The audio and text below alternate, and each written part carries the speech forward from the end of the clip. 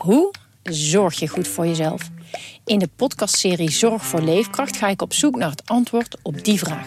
Ja, dan gaan de huid in je tanden gaan loszetten en de huid in je wangen gaan loslaten. Omdat toen bleek dat ik inderdaad vitaminetekort had. Een lichte vorm van scheurbuik. Een vitaminetekort, een scheurbuik? Wil jij weten hoe dit afloopt en wat je hiervan kan leren? Ga naar aflevering 13 van de podcastserie Zorg voor Leefkracht en luister.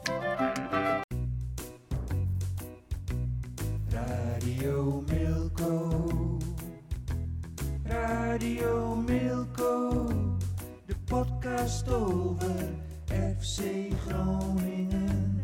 Radio Milko, Radio Milko, Radio Milko, de podcast over FC Groningen. Hier is uw presentator Thijs de Jong. Ja, goedendag. Radio en TV Milko met William Pomp en Jan Mennega. De pupil en de mentor. Kan ik zo een beetje zo zeggen of niet? Pupil. Sowieso wel mijn mentor. Want ik heb wel de fijne kneepjes van de voetbalverslaggeving. Ja. Heb ik zeker van Jan geleerd. We hebben duizenden kilometers samen in de auto gezeten. Door heel Nederland. Op weg naar alle stadions. Prachtige gesprekken gehad. Ik nam altijd drop mee. Jan zou ook altijd nog eens een keer een zak drop meenemen. Nooit gebeurd. We hebben hem zelfs een keer op een verjaardag een hele doos met... Is die al een keer op? Die hele doos Hij met is helemaal op. Dus er zaten 20 zakken drop. Ik weet het niet, was lekker. Was goede drop. Zachte, zoete drop is Jan. Ja. En toch nog steeds. Ja, zeker. Goed. Ja, en nee, maar zeker. Ik bedoel, het FC Groningen volgen is wel een vak apart. Dus daar heb je wel een soort kruiwagentje voor nodig. En, maar ik zou zeggen, het stadium van pupil ben je al lang ontgroeid. Ja, toch? Dat dacht ik toch ook. Ja? Zo zie je het niet meer? Nee, niet meer. Hij was ooit wel een pupil geweest. Ooit wel. Maar dat stadium is hij ontgroeid. Ja. In het begin, helemaal in het begin toen. Hè. Kun je het moment nog herinneren dat hij dat ontgroeide? Dat je dacht, nu kan ik hem loslaten? Nu kan ik hem loslaten? Dat is een proces geweest. Ik heb alle vertrouwen in hem. Oké, mooi. Hey, je bent hier nu in één keer in Groningen. Je komt van Texel en je zou meteen door naar Duitsland, dacht ik. Ja, ik was donderdag, vrijdag, zaterdag op Texel. En zou ik zaterdagmiddag thuiskomen, zou ik zondagochtend heel vroeg in de auto zitten naar Duitsland. Naar Marienheim, geloof ik, als ik zo aan mijn hoofd zeg. Daar zit FC Groningen altijd in hotel Kloosterpforte. Of altijd, daar zijn ze in ieder geval vaker geweest. Ja. Echt een oud klooster. Een oord waarin je in ieder geval geen zorgen hoeft te maken dat er een speler via de lakens de hotelkamer uitvlucht om ergens aan de boemel te gaan, à la Martin Drent of zo. Aan de boemel kun je niet meer gaan, hè? Daar moet je ook eerst door 30 kilometer struikgewas en landerijen voordat je überhaupt in de bewoonde wereld komt. Ja. Dus dit is gewoon stiekem zelf een kratje bier mee smokkelen? Ja, dat moet je dan doen. Of zo'n klein flesje drank of zo. Voor zover ze daar nog voor te porren zijn in deze tijd. Want dat was toch meer iets van vroeger. Hè. Ik heb het idee dat de huidige spelers dat niet meer zo heel... Ik denk dat Marco de Leeuw wel een wijntje neemt. Soms bij het eten, denk ik wel. Ja, ik denk toch wel. Dat is wel een normale jongen, zeg maar, wat dat betreft. Ja. Hè? Ja. Jij vindt normale jongens? Ja, normale jongens die drinken toch wel eens een keer een glaasje. Okay. Ja, dat lijkt me toch wel. Ja, jij toch ook wel mening? Spelers zijn nu, ik heb het gevoel hoor, dat ze minder ondeugend zijn. Ja, minder ondeugend. Ja, zeker. Jammer is dat, hè? Heel volgzaam. Ja. Maar ik was aan het vertellen, we zouden eigenlijk en collega Bleker van RTV Noord zou ook die kant op gaan. En... Goed, we kregen, ik meen dat het vrijdag was, kregen we bericht van... zaterdagochtend. Ja. Bericht van Elzakker. Dat de perschef van FC Groningen, dat er niemand welkom is in het trainingskamp van FC Groningen. Het 3-daagse trainingskamp dat ze daar belegd hebben. Zelfs het eigen mediateam van FC Groningen niet. Alleen maar trainers en spelers. Okay. En het hotel blijft voor iedereen verder hermetisch gesloten. Ja. En ook bij de trainingen, daar kom je niet bij. Dus, en zelfs bij de oefenwedstrijd, het is nu maandag... hoe laat is het? Het is nu een uurtje of 12, kwart over 12. Ja. Kwart over 12. Over 2 uurtjes begint de oefenwedstrijd tegen SV Reudinghausen. Dat moet dan de generale repetitie zijn. Ze hebben morgen ook nog een oefenpotje, maar dat is meer met een mixteam. Daar kom je ook niet bij. Dus had het weinig zin om af te reizen. En dus zit ik gewoon hier om de eerste podcast van het nieuwe jaar op te nemen. Ja, gezellig. Ja. En wel begrijp ik toch dat je erbij bent? Ik kan net zeggen, ik snap de voorzichtigheid wel hoor. Ja. Heel veel clubs zijn teruggekomen van trainingskamp, hè, of zijn helemaal niet op trainingskamp gegaan. Ja. Terwijl het toch iets gebruikelijks is in de winterstop om eventjes de klokken weer gelijk te zetten. Maar ja goed, als je nu ziet hoe snel het coronavirus om zich heen grijpt en hoe makkelijk je besmet raakt, blijkbaar, ja, snap ik wel dat dit eventjes in alle beslotenheid gaat. En dan mag je eigenlijk al heel blij zijn dat er überhaupt nog iets van een trainingskamp mogelijk is. Dus ja, goed. Ja. Vrede mee. Ik was graag even die kant op gegaan. Maar je vindt het ook leuk om Jan weer even te zien, lijkt me. Absoluut. En jou ook, Thijs. Oké, mooi. En bovendien, je mist ook niks aan zo'n oefenpotje, hoor. Daar mis je echt helemaal niks aan. Want het is gewoon, nee, dat vind jij altijd. Nee, maar dit is zo'n wedstrijdje, jongen. Dat is echt zo'n oefenpotje. Dat is voor de trainer. Ja. Die doet waar, en die gooit er de eerste helft 11 spelers in. En dan komt de tweede helft nog weer 11 nieuwe spelers in. Je kan er niks mee. Je kan er helemaal niks mee. Kijk, want jij refereerde net aan het feit dat ik ooit leerling ben geweest van Jan. Maar ik ben nu voel jij een beetje mentor maar ik ben geen volgzame leerling. Nee, oké, nee. Ik blijf toch altijd mijn eigen koers. En dat moet je ook blijven doen.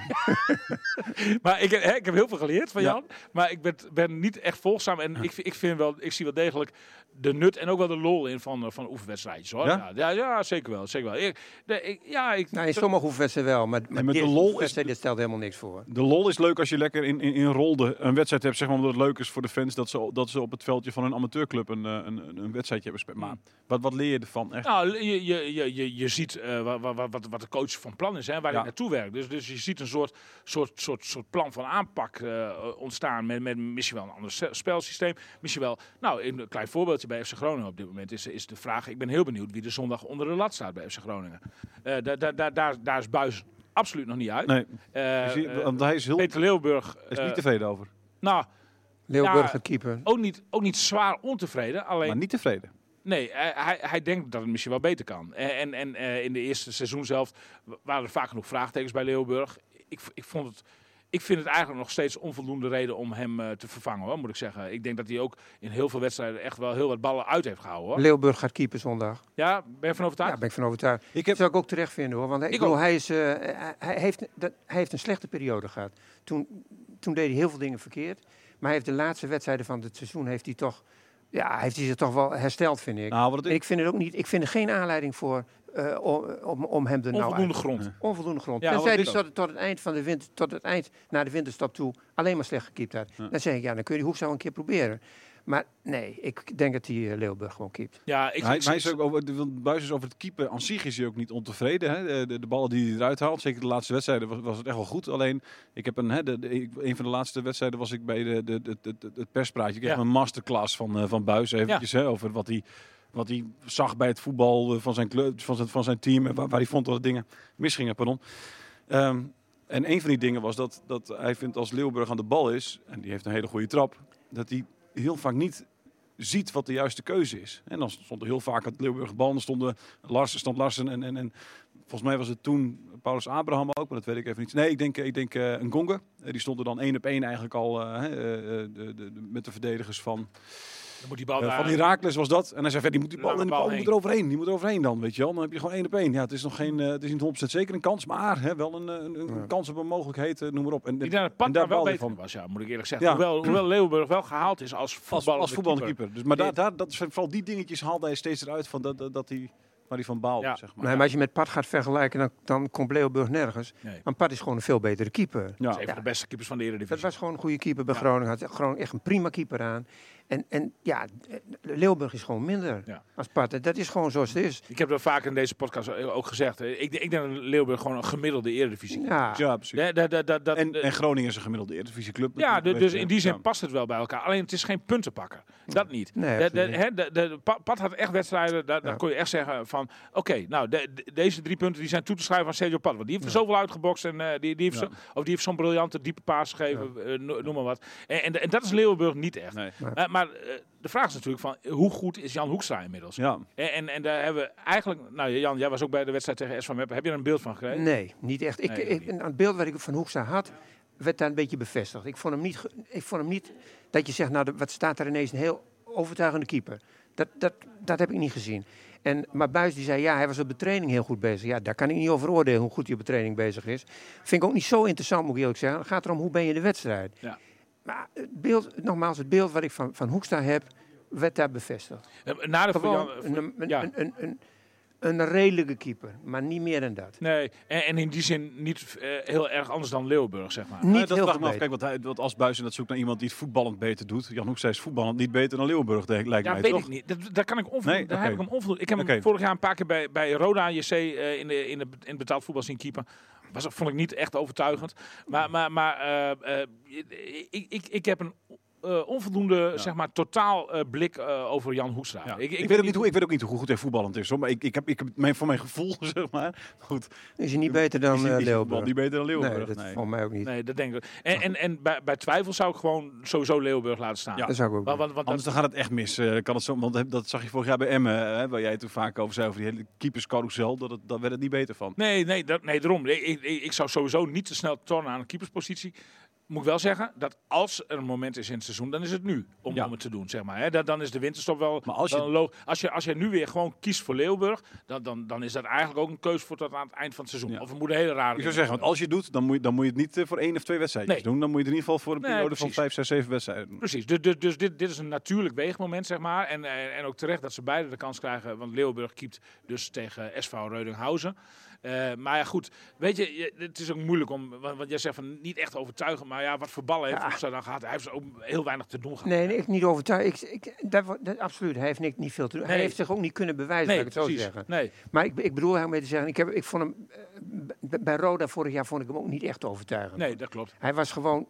Een bepaalde periode wel, maar ook een bepaalde periode niet. Echt, maar alhoewel je dan ook niet een goed beeld van krijgt natuurlijk, want je ziet alleen maar wat samenvattingen. Ja. Dus ja, dus ik kan over Hoekstra eigenlijk ook niet zo heel goed oordelen. En zeker niet over de training, want daar kom ik al helemaal nooit. Nee. Dus, maar alles afwegende, hè, het kan best zijn dat ze dicht bij elkaar zitten, maar alles afwegende verdient Peter Leeuwenburg het vertrouwen. Zou ik doen. Ja, maar dan moet je ook in ogenschouw nemen dat het geen geweldige keeper is. Dat moet je gewoon accepteren. Ja. Is gewoon zo. Ja.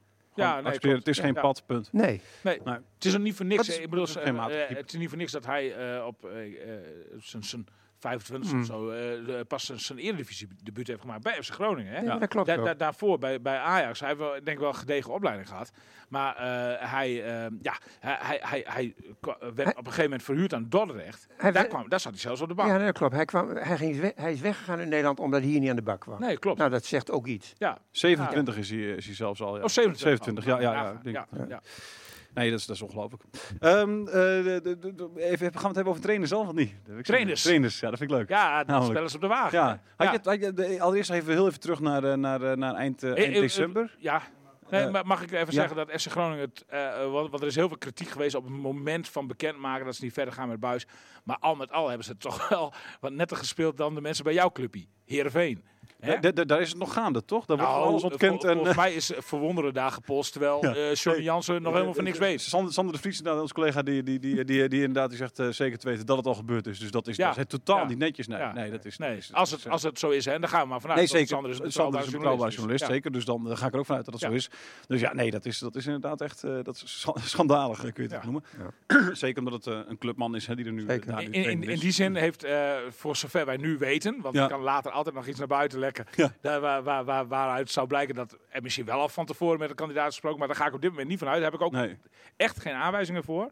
Behalve dan dat gerucht van Verwonderen toen de wereld in werd geholpen door een journalist van Voetbal International. Maar ik geloof echt dat niet klopt. Dus dan vind ik wel dat FC Groningen, dat Mark-Jan Verdeers daar een compliment voor verdient. Dat hij het eerst netjes heeft afgehecht met Buijs en met Poldervaart. En dat nu de zoektocht naar een nieuwe trainer gaan. Wat ik wel bijzonder vond, is dat een paar dagen na dat bekendmaken van Buijs ook het nieuws bij Heracles naar buiten kwam. En bij Go Eagles. Bij Go Eagles ook zeker, maar bij Heracles misschien nog wat opzichtiger. Toen dacht ik misschien wisten ze daar ook van. Dus dat ze dachten van oké, als we die gesprekken aan willen gaan dan met Wormoed, dan moeten we dat wel doen nadat we de Buijs. Dus misschien waren ze al wel van op de hoogte dat Wormoed dat bekend zou maken. Snap je? Het zou natuurlijk ook best kunnen dat Mark-Jan Verdeers al die tijd wel contact heeft gehad met Frank Wormoed. Want hij heeft Frank Wormoed uiteindelijk naar Nederland gehaald en naar Heracles gehaald. Dus, en die twee die hebben een goede verstandhouding. Die kunnen goed over voetbal met elkaar praten. Dus ja, het is niet zo gek dat ook voordat dit allemaal speelde dat Mark-Jan Verdeers wel eens contact had met Wormoed. Dus dat is op zich niet zo raar. Het is wel het is inderdaad wel opvallend. En als ik op dit moment mijn geld op iemand moet zetten, zet ik mijn geld ook op Frank Wormoed. Ik geloof wel dat kandidaat nummer 1 is. Ik vermoed zelfs dat de bal op dit moment bij Wormoed ligt. Dat er een contract voor hem klaar ligt, zeg maar. Maar Wormoed heeft ook wat belangstelling vanuit Engeland. En vanuit Duitsland speelt er volgens mij niets. Okay. Maar ook nog wel wat andere Nederlandse clubs die hem wel willen. Dan hebben we het over Championship, neem ik aan? Ja, dat denk ik. Ja, dat denk ik. Ik weet geen namen van clubs, hoor. Nee. Maar ik denk dat Wormoed op dit moment zelf een afweging aan het maken is. En ik kan me zo voorstellen dat er is gezegd van nou voor 1 februari willen we duidelijkheid. In ieder geval komt er geen nieuwe trainer, er wordt geen bekendmaking gedaan voordat de competitie wordt hersteld. Hoe heeft Buijs ervaren? De competitie wordt toch komende zaterdag hersteld? Ja, daarom. Dus deze week komt er nog geen witte rook over een nieuwe trainer. En ze gaan het ook zo doen, en dat snap ik wel, zeg maar presentatietechnisch. Want normaal gesproken zou een trainer natuurlijk, als er een nieuwe trainer is, zou die hier in het stadion met veel ega's worden ontvangen. En dan kun je hem van alles vragen. Mm-hmm. Maar het wordt alleen maar een strikte mededeling vanuit FC Groningen. En de presentatie vindt pas plaats nadat de laatste wedstrijd van dit seizoen is gespeeld. Okay. En dat vind ik op zich een te verdedigen strategie, communicatiestrategie, omdat je loopt de huidige trainer voor de voeten en bovendien is de kans groot dus dat er een trainer komt die op dit moment ook nog bij een andere club verplichtingen heeft. Ja. Dus in die zin snap ik dat allemaal wel. Hoe is Buijs eronder? Nou, heel positief. Je merkt eigenlijk helemaal niets aan hem. Hij heeft hartstikke mooie kerst gehad. Terwijl hij een paar dagen voor kerst hoorde hij dat hij... dat hij vervangen gaat worden. Maar hij heeft zoveel positieve berichten gehad, zegt hij, dat hij echt met een goed gevoel Het viel me echt op. Ik had verwacht dat het wel iets meer gemengd zou zijn nog. Van, weet je, als sommige mensen zo zeggen van ook wel mooi nu. Buijs had toch dat vind ik trouwens ook wel mooi nu. Ja. Dat vind ik. Buijs had ook wel verwacht, denk ik hoor, dat ze niet meer verder zouden gaan. Ja, dat had ik wel verwacht. Dus dat zegt hij ook hoor. En ik vind ook, hij voelde het wel aankomen. Ja, dat voel je aankomen. Ja. Dat voelde ik ook aankomen. En ik vind het ook een hele logische beslissing van Groningen, moet ik eerlijk zeggen. Hij is 4 jaar geweest. Hij heeft het niet heel slecht gedaan. Hij heeft het ook niet heel goed gedaan. Hij heeft het redelijk gedaan. Hij heeft Peter Nieuwenburg onder de trainers. Nou, hij heeft zich in die 4 jaar... Ik denk dat hij met een beperkte selectie wel echt wel maximaal gepresteerd heeft. Hij heeft het niet slecht gedaan. Nee. Dat zeg ik niet. Dat zeg ik ook, vind ik ook. En hij heeft nog een kans ook, straks in de beker. Ja. Hij kan in de beker... Dat kan nog. Ja. Maar goed, hij heeft dus het heel behoorlijk gedaan. En heeft zichzelf 4 jaar lang prima kunnen ontwikkelen. Dus hij heeft ook toch wel een bepaalde naam opgebouwd. Ook wel een wat mindere naam, moet ik er ook nog eerlijk bij zeggen. Maar, ja, jij echt aan een geschreeuw. Ja, de geschreeuw daar erg me kapot aan. Dat vind ik zo. En dat snap ik ook niet van hem. Maar het is wel minder geworden, hè? Dan moet je vrijdag in het stadion... was het niet oké? Nou, ik heb hem alleen maar horen schreeuwen vrijdag. Okay. Dus ja, en dat begrijp ik gewoon niet. Hij is zelf voetballer geweest. Nou, dan kan je toch... Als jij voetballer bent en zo'n trainer die zit daarnaast aan de lijn en die loopt alleen maar te blaren. Ja. Op een gegeven moment hoor je dat toch niet eens meer? Nee, maar wat heeft dat voor nut?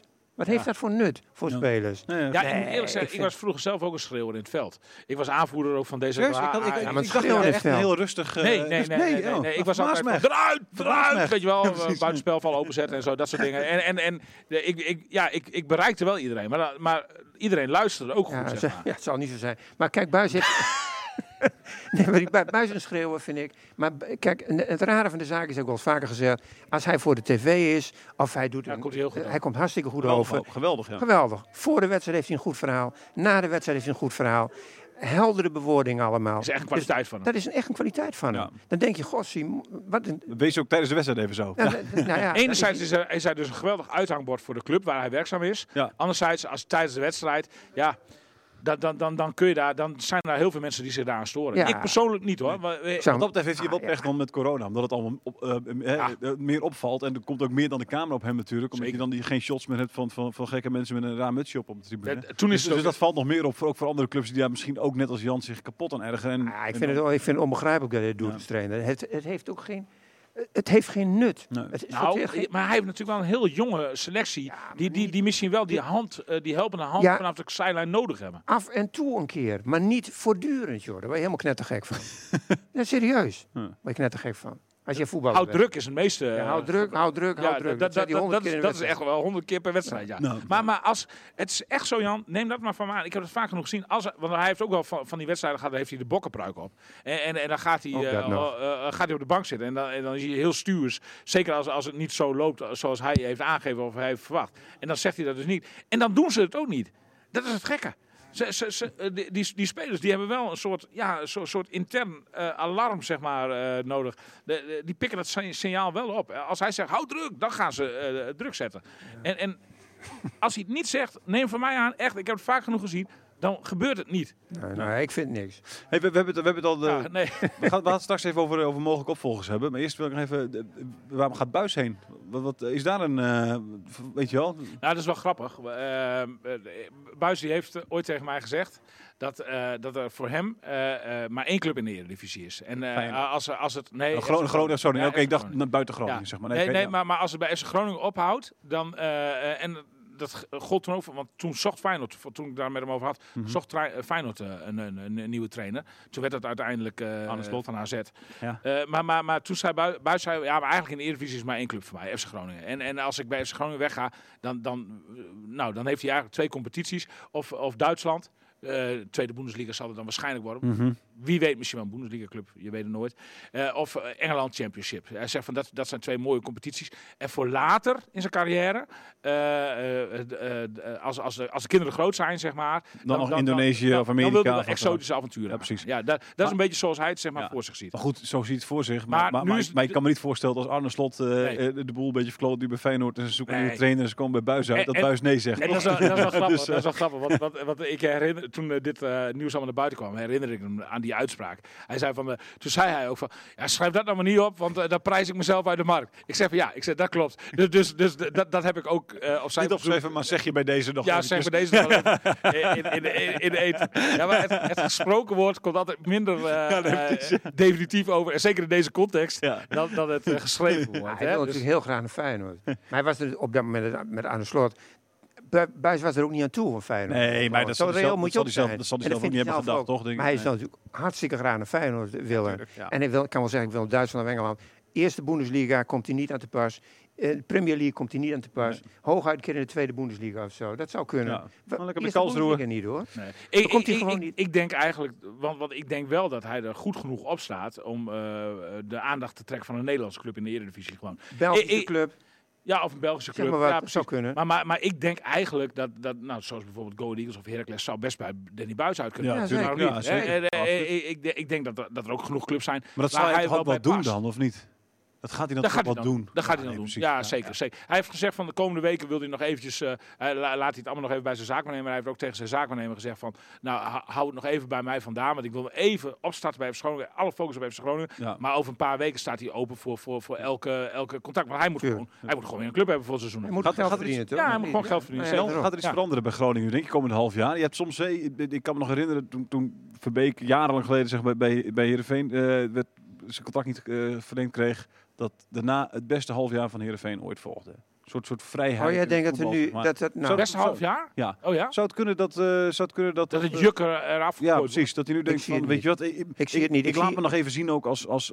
Ja, daar geloof ik niks van. Ik denk gewoon dat Groningen voetbal gaat gewoon doorvoetballen zoals ze voetballen. Okay. En met wat betere wedstrijden en ook wat mindere wedstrijden. En ze gaan gewoon weer punten pakken. Ja. En... we hoeven niet meer te kijken, Jan. Nee. Begrijp ik al. Wat ik zei, is, kijk, in de beker kunnen ze wat doen. Ja, hè? Ze spelen ze krijgen, als ze van NEC winnen, dan krijgen ze weer een thuiswedstrijd. Ja. En als je een beetje geluk hebt, dan krijg je gewoon een tegenstander die je aan kunt. Ja. En dan zit je al in de halve finale. Ja. Nou, nog een beetje geluk er weer bij. En je zit zomaar in de finale. Ja. Dus dat is nog wel een route die... En dan speel je tegen Ajax. Dat is afwachten, maar dat is nog wel een route voor Buijs die waar het perspectief biedt. Ja, nou, dat ben ik met je eens. En ik denk ook dat spelers er niet echt anders van worden. Ik denk dat spelers... De meeste spelers spelen gewoon voor zichzelf, hoor. Ja, die horen gewoon het nieuws aan. En sommigen zullen er blij mee zijn, sommigen zullen er niet blij mee zijn. Het was wel opvallend. Want het nieuws werd op woensdag bekendgemaakt, maar dat was ook de eerste vakantiedag. Dus die spelers waren allemaal al weg. Die zaten of in een vakantieoord of bij hun familie. Toen in de groepsapp van de spelers van FC Groningen werd heel lauw gereageerd. Eigenlijk, werd gewoon ter kennisgeving aangenomen. Niemand die zei van, goh, wat jammer of zo. Nee. Maar ook niet van, gelukkig. Gewoon heel lauw. Zeg maar. Er waren er wel hoor, die dachten, wat gelukkig. Ja, Dammers, ik zeg maar wat. En Van Kaam. Ja, die dachten, gelukkig, die is weg. Ja, maar dat is bij elke club zo. Dat zou bij Heracles met Wormoed zelfs zijn. Wonderen bij Go Eagles bij elke club zo. Ja. Maar toen vroeg Adrie Poldervaart, dat is toch een emotionele betrokken man, zeg maar. Ja. Die vond het toch... die dacht toch van, wordt niet echt gereageerd, zeg maar. Precies, Waarop Danny Buijs heb ik daar ook nagevraagd. En die zei van, maar hij zegt van, dat weet ik wel vanuit mijn eigen carrière. Dat is volstrekt normaal. Spelers zijn niet bezig met de lange termijn van FC Groningen. Nee. Die kijken naar het eind van het seizoen en die hopen, de helft van de selectie hoopt op het eind van het seizoen zelf ook een transfer te maken. Precies. Wie zal dan zorg zijn? Maakt mij het uit. Ja, precies. Ja. Dus in die zin ben ik helemaal met Jan eens. En ook tegen deze achtergrond, zeg maar, het zal voor het niveau van FC Groningen denk ik weinig verschil maken. Maar wel opvallend, want die tweede seizoen zelf van Heerenveen die jij dan als voorbeeld stelt. Ja, goed. Er kan iets ontstaan of op een of andere manier. Nee, maar het kan zijn dat hij denkt van, weet je wat, het maakt toch niet zo heel veel meer uit. Ik ga misschien wel weer, weet je wel, wat vaker met een Iran dus te spelen. Ik noem even wat, zeg maar, weet je, een speler die misschien niet helemaal onder Buijs paste in dan die afgelopen 3,5 seizoen, maar waarvan hij nu dan misschien denkt van, ik ga dat meer gebruik van maken.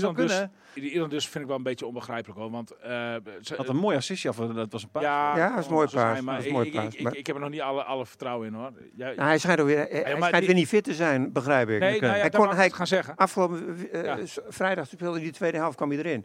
Ik geloof hij een half uur gespeeld heeft of zo. Toen ging hij er alweer uit. Ja. Niet fit genoeg. Dan denk ik, jongens, kom op. En Buijs zegt dan nog steeds van, maar dat komt omdat hij pas vanaf september is ingestroomd. Dus maar weet je wat, het is nu januari hoor. Maar ik vind het ook, dat kan er bij mij ook niet in hoor, echt niet.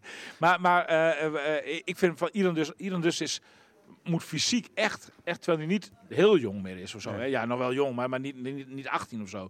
Maar die ligt bij elk beukje dat hij krijgt, ligt hij op de grond. Ja. Echt, dat valt me zo. Ik kreeg ook een berichtje van, het zegt niet heel veel hoor, maar een vriend van mij die nogal vaak in Zweden is en ook een vriend heeft die bij Bromma Poikarna speelde en zo. Ja. Die zei ook van over Abraham en Iran dus. Hij zei van, dat begrijpen ze niet zo goed in Zweden, dat die nou zo... Bijzonder zijn. Ja. Dat daar zoveel clubs achteraan zaten. Nee, ook dat en dan, maar ook dat van, weet je wel, zo hier in Groningen, Iran dus was al voordat hij kwam, werd dat al, op een troon gezet. Koning was de Abraham, dat was dan, zat in de grootste talenten van Europa, het was een buitenkansje, ongelooflijk. Ja. Hij zegt, in Zweden, verhaal van iemand die gewoon... maar wordt er helemaal niet zo heel erg niet zo, nee, wordt er niet echt van gedacht van... Abraham zie ik ook nog niet hoor, moet ik zeggen. Nee, totaal niet. Nee, totaal niet. Wat opvallend is dus... Ook niks je ziet ook niet zo heel kort hoor. Je ziet bij Abraham ook niet van... het komt er nog niet uit of zo. Het is ook niet dat je denkt van, hij heeft wel iets, maar het komt er nog niet uit. Dat klopt. Met Iran dus, wat jij noemt, dat paasje tegen... tegen Meppen. Dan zie je wel van, die heeft wel wat. Dat is toch wel iets...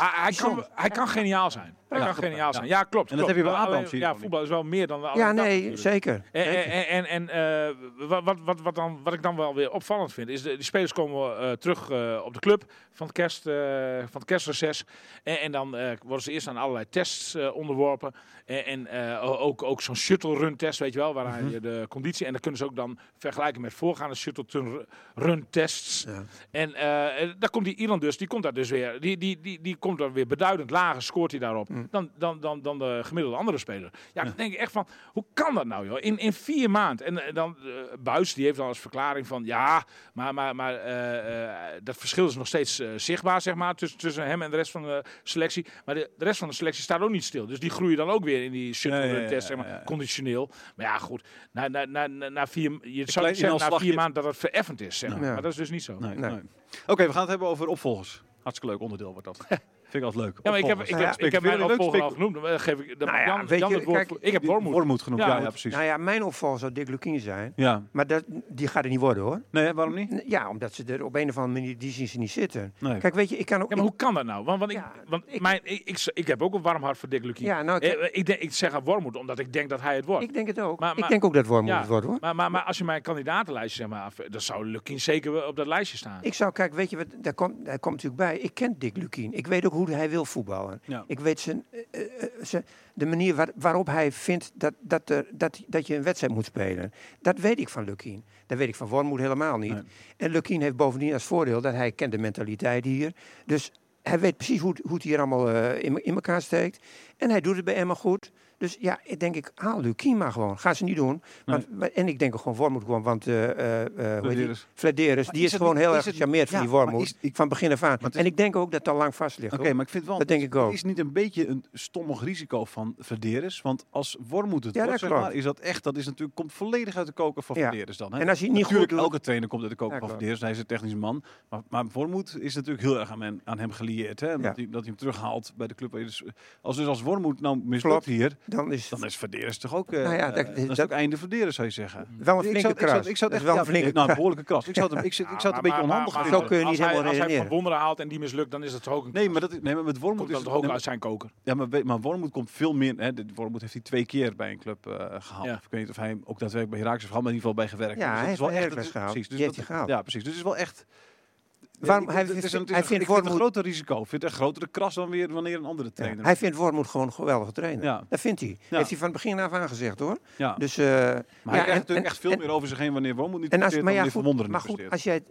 Als jij technisch man bent bij een club en je vindt een trainer een geweldige trainer, dan is het wel vrij logisch natuurlijk dat jij die trainer wil hebben. Zeker. Dat maar vind ik vind het wel risico. En volgens mij is het ook al lang in kannen en kruik, hoor, met die Wormoed. Ja. Want kijk, ze hebben die Poldervaart hebben ze ook al afscheid van genomen. Mm-hmm. Dus ik denk, die Wormoed moet gewoon gezegd hebben, ja, maar ik wil wel mijn eigen assistent erbij hebben. Ja. Dus ik heb geen belang bij Poldervaart, dus ook weg. Ja. Ja, dat zou kunnen. Ik denk echt dat het ik denk dat iets van doorslaggevend belang is. Van Wonderen is nogal defensief ingestelde trainer. Eigenlijk een beetje hetzelfde als Buijs.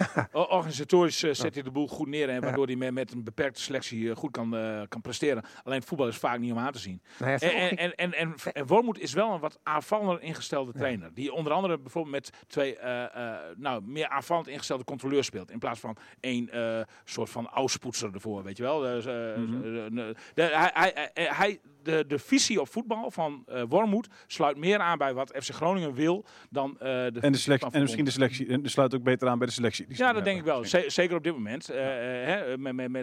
Met zo'n speler als Duarte bijvoorbeeld, die ook. Ja, en Van Kaam past daar ook beter in bij Wormoed, zeg maar. Dat past beter dan een type Memisevic die er wel heeft gestaan, of Matosiwa. Ja. Ja. Dan nog even andere namen die ik wil noemen. Wordt ook altijd genoemd, Ronald en Koeman. Kun je wegstrepen. Ja, dat is de droom van Hans Nijland. Ja, ik stond waarmee jij op de golfbaan hebt verslagen.